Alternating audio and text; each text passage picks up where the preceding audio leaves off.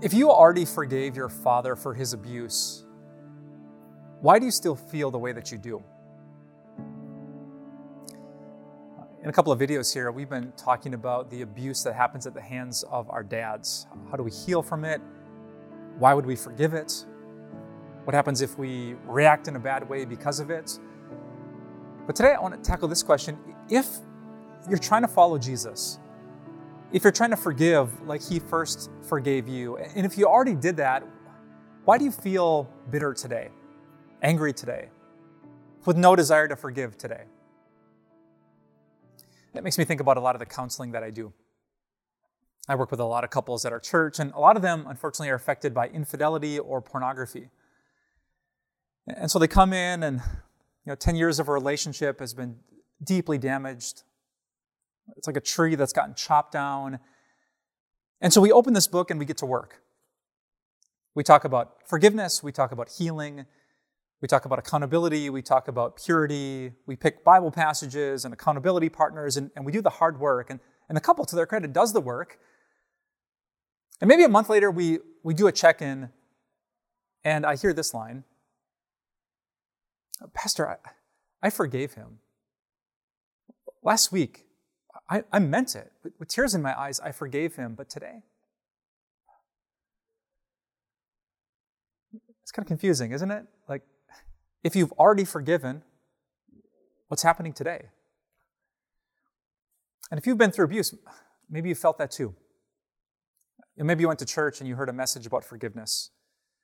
Or you're watching a video like this and yes, Jesus did forgive me. I want to forgive them too. And so you do it, you pray about it, you ask God to bless it and to help it. And it happens yesterday, but today, you're just in a different emotional spot. Why is that? Well, there's actually a very simple and very logical answer in the Bible to that question. And if you're struggling with the process and the continual nature of forgiveness, I hope this passage is a huge blessing to you. In Galatians chapter 5, verse 17, the Apostle Paul says this, "The flesh desires what is contrary to the Spirit, and the Spirit what is contrary to the flesh.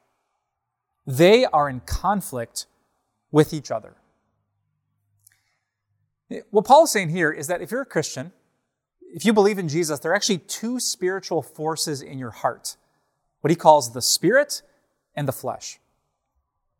The Spirit is that part of your heart, like the Holy Spirit, like this new spirit he's created in you that wants to forgive and wants to love and wants to be patient and wants to heal and wants to commit yourself to God. But the flesh doesn't want any of that. The flesh wants to be mad. The flesh wants payback. The flesh does not want to do the hard work of forgiving. The flesh wants to say, "I'm done with you. You have no right, and I have every right to hate you." Paul's saying the Spirit and the flesh are in your heart, and they are in conflict with each other. And that's why it's so hard to forgive. Just like it's so hard to be pure or patient or kind or generous, just like it's a daily process to not worry or be afraid or feel anxious. Every day is a fight because of the Spirit and the flesh. And I wish I could fix that for you. I wish you could fix that for me. I wish there was some church service we could go to, some prayer that we could pray, and boom, the flesh would be gone. But the Christian life isn't like that. This side of heaven, we deal with that conflict. And so the question is, how do we win? There's those two animals fighting inside us. There's the angel on one shoulder and the demon on the other. So how do we listen to this one and forgive and not that one and not? And the Apostle Paul has a great answer to that question. And forgive me if this sounds simplistic, but his answer is Jesus.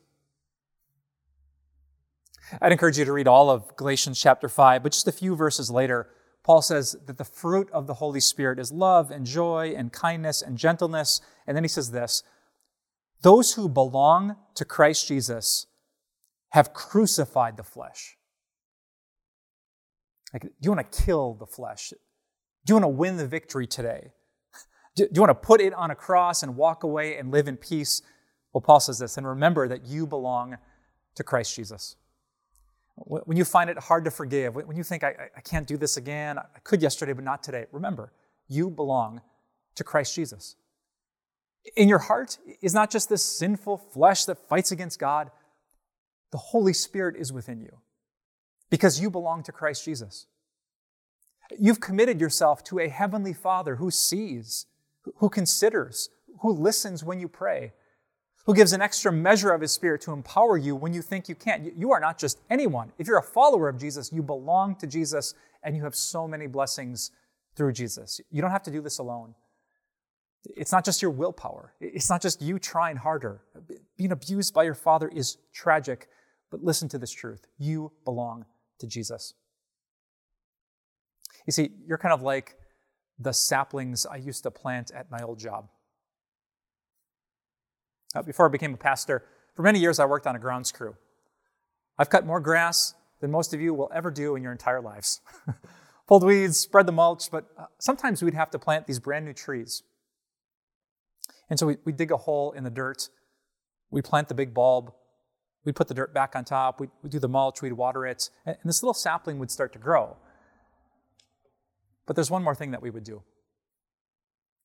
We knew that when trees are just saplings, when the diameter of that trunk is only about this big, when strong winds blow, they can break the tree. So do you know what people on the grounds crew do? We take these steel poles. You ever seen them with like the big teeth on them? And with a sledgehammer, we pound them into the ground next to the tree. And then we take rope or wire and we connect the pole to the tree on both sides. So when those winds blow that are way too powerful for the tree itself, there is something bigger and stronger right next to it that helps it survive. You get what I'm getting at? If you're a victim of abuse, you might feel like a little sapling. And those memories get triggered, and it's like this hurricane wind that you just can't do it. You can't stand, you can't love, you can't forgive again. But you're not alone. Jesus Christ, God the Father, the Holy Spirit are like these strong stakes that you are connected to. Paul said you belong to Christ Jesus. And so you can. You can. Don't let the devil deceive you. You're a child of God. You have the help of your Father. You have the forgiveness of Jesus and the power of the Spirit. You can do this. Because of the flesh and the Spirit, this is going to be difficult, but it is possible. Through God, all things are possible. So child of God, brother, sister, person who's been forgiven just like me, let's forgive. And with the help of God, we can. If you or someone you know is suffering from abuse, please go to timeofgrace.org/abuse to find more resources and information for getting help.